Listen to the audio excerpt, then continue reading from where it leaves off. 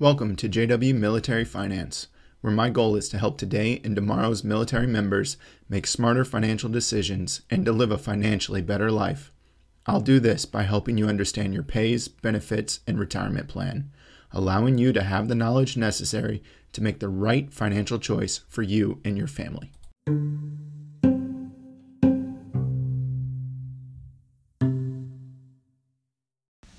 Hello, welcome to another edition of JW Military Finance.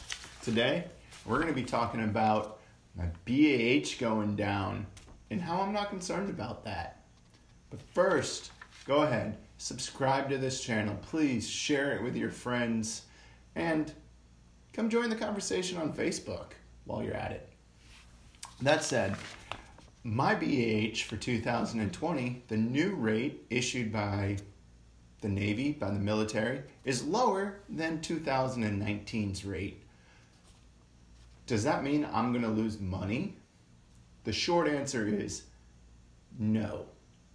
The long answer is it's slightly more complicated than that, but I shouldn't. So here's what that means.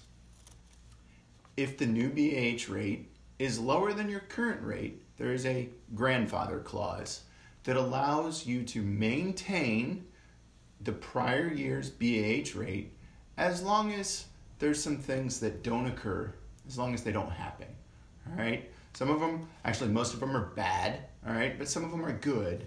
So that said, what are the factors that determine if your BAH rate is going to change? Well, let me consult the notes here. Your BAH rate will only change, and it'll only decrease. It can only decrease if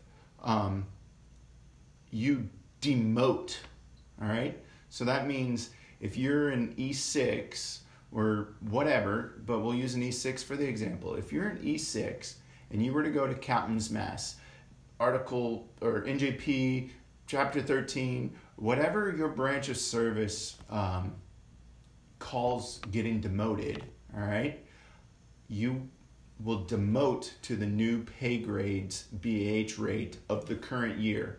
So that means if the current year's rate was $40 less, well, you would demote to the new E5 pay grade for 2020. All right. The other one is if there is a change in your dependency status, it now converts to the new rate.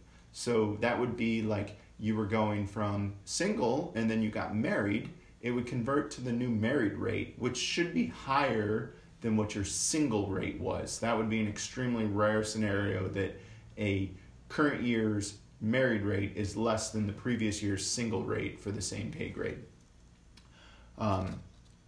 You're guaranteed that it won't lose money though, all right? As long as you maintain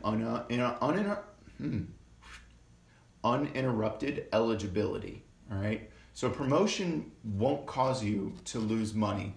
Now, the way they say that is if you promote, so you go from E5 to E6, ideally the E6's BAH rate for your dependency status, either with dependents or without dependents, is going to be higher than what your BAH rate was as an E5. Now, there's a strange scenario where that possibly might not be true. If it was a huge decrease in BAH, there's that possibility. Well, you would then maintain that E5 BAH rate until the E6 BAH rate is now more, until there's a BAH rate that would give you more. So you would never promote into less BAH. You would also never, ideally you would never marry into less BAH. Now, if you were to get a divorce, all right, and you went from the with dependence rate, you would go to the new current year without dependence rate, and that could mean a substantial, I mean, it's already going to be a drop, but it could be a substantially even bigger drop. So that's just something for you to consider. Now, all of this information, I just want to throw my source out there. I'll also link to it in the show notes, but it's defensetravel.dod.mil/site/ frequently asked questions BAH. All right, it's all out there, easy for you to find, but a lot of people don't like to do the reading. I hope that this quick 5-minute, 7-minute video is going to give you most of the answers that you need for the grandfather clause on BAH. So for an example, for me, I'm out here in California. I live in San Diego, but actually my duty station is zoned for LA County. So I get LA BAH even though I live in San Diego. Weird scenario there. But for 2019, the zip code that my BAH is based off of, as an E7 married, I was getting $3,285 a month. The new 2020 BAH rate is $3,186. So it was a $99 drop in BAH. So if you're a new E7 coming to my duty station, you're going to be getting $100 less in BAH than what I was. So that's the kicker. You have to be receiving the prior year's BAH prior to December 31st to be grandfathered in. So as long as if you checked into your new command on December 30th and then on January 1st the BAH rates dropped, you're grandfathered into that higher rate for the year. All right. Interesting though, the E7 without dependent rate actually increased for my duty station.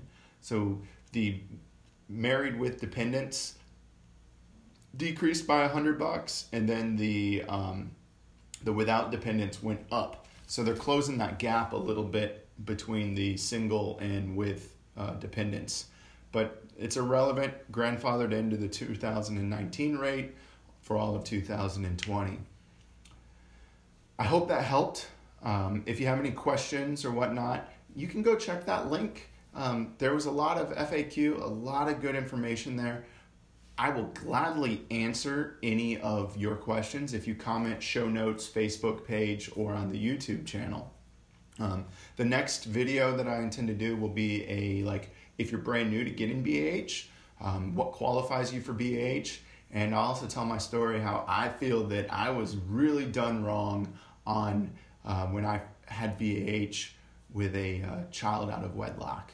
But that's a really interesting story. I hope you tune in to the next episode for that.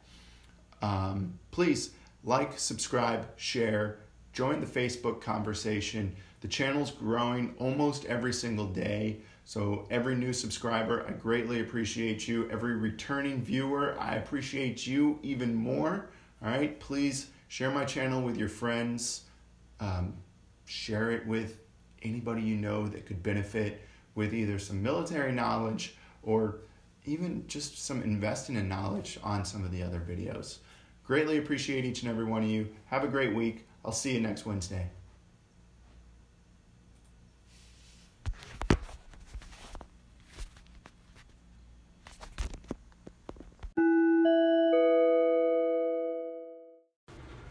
All right, so the quick wrap up.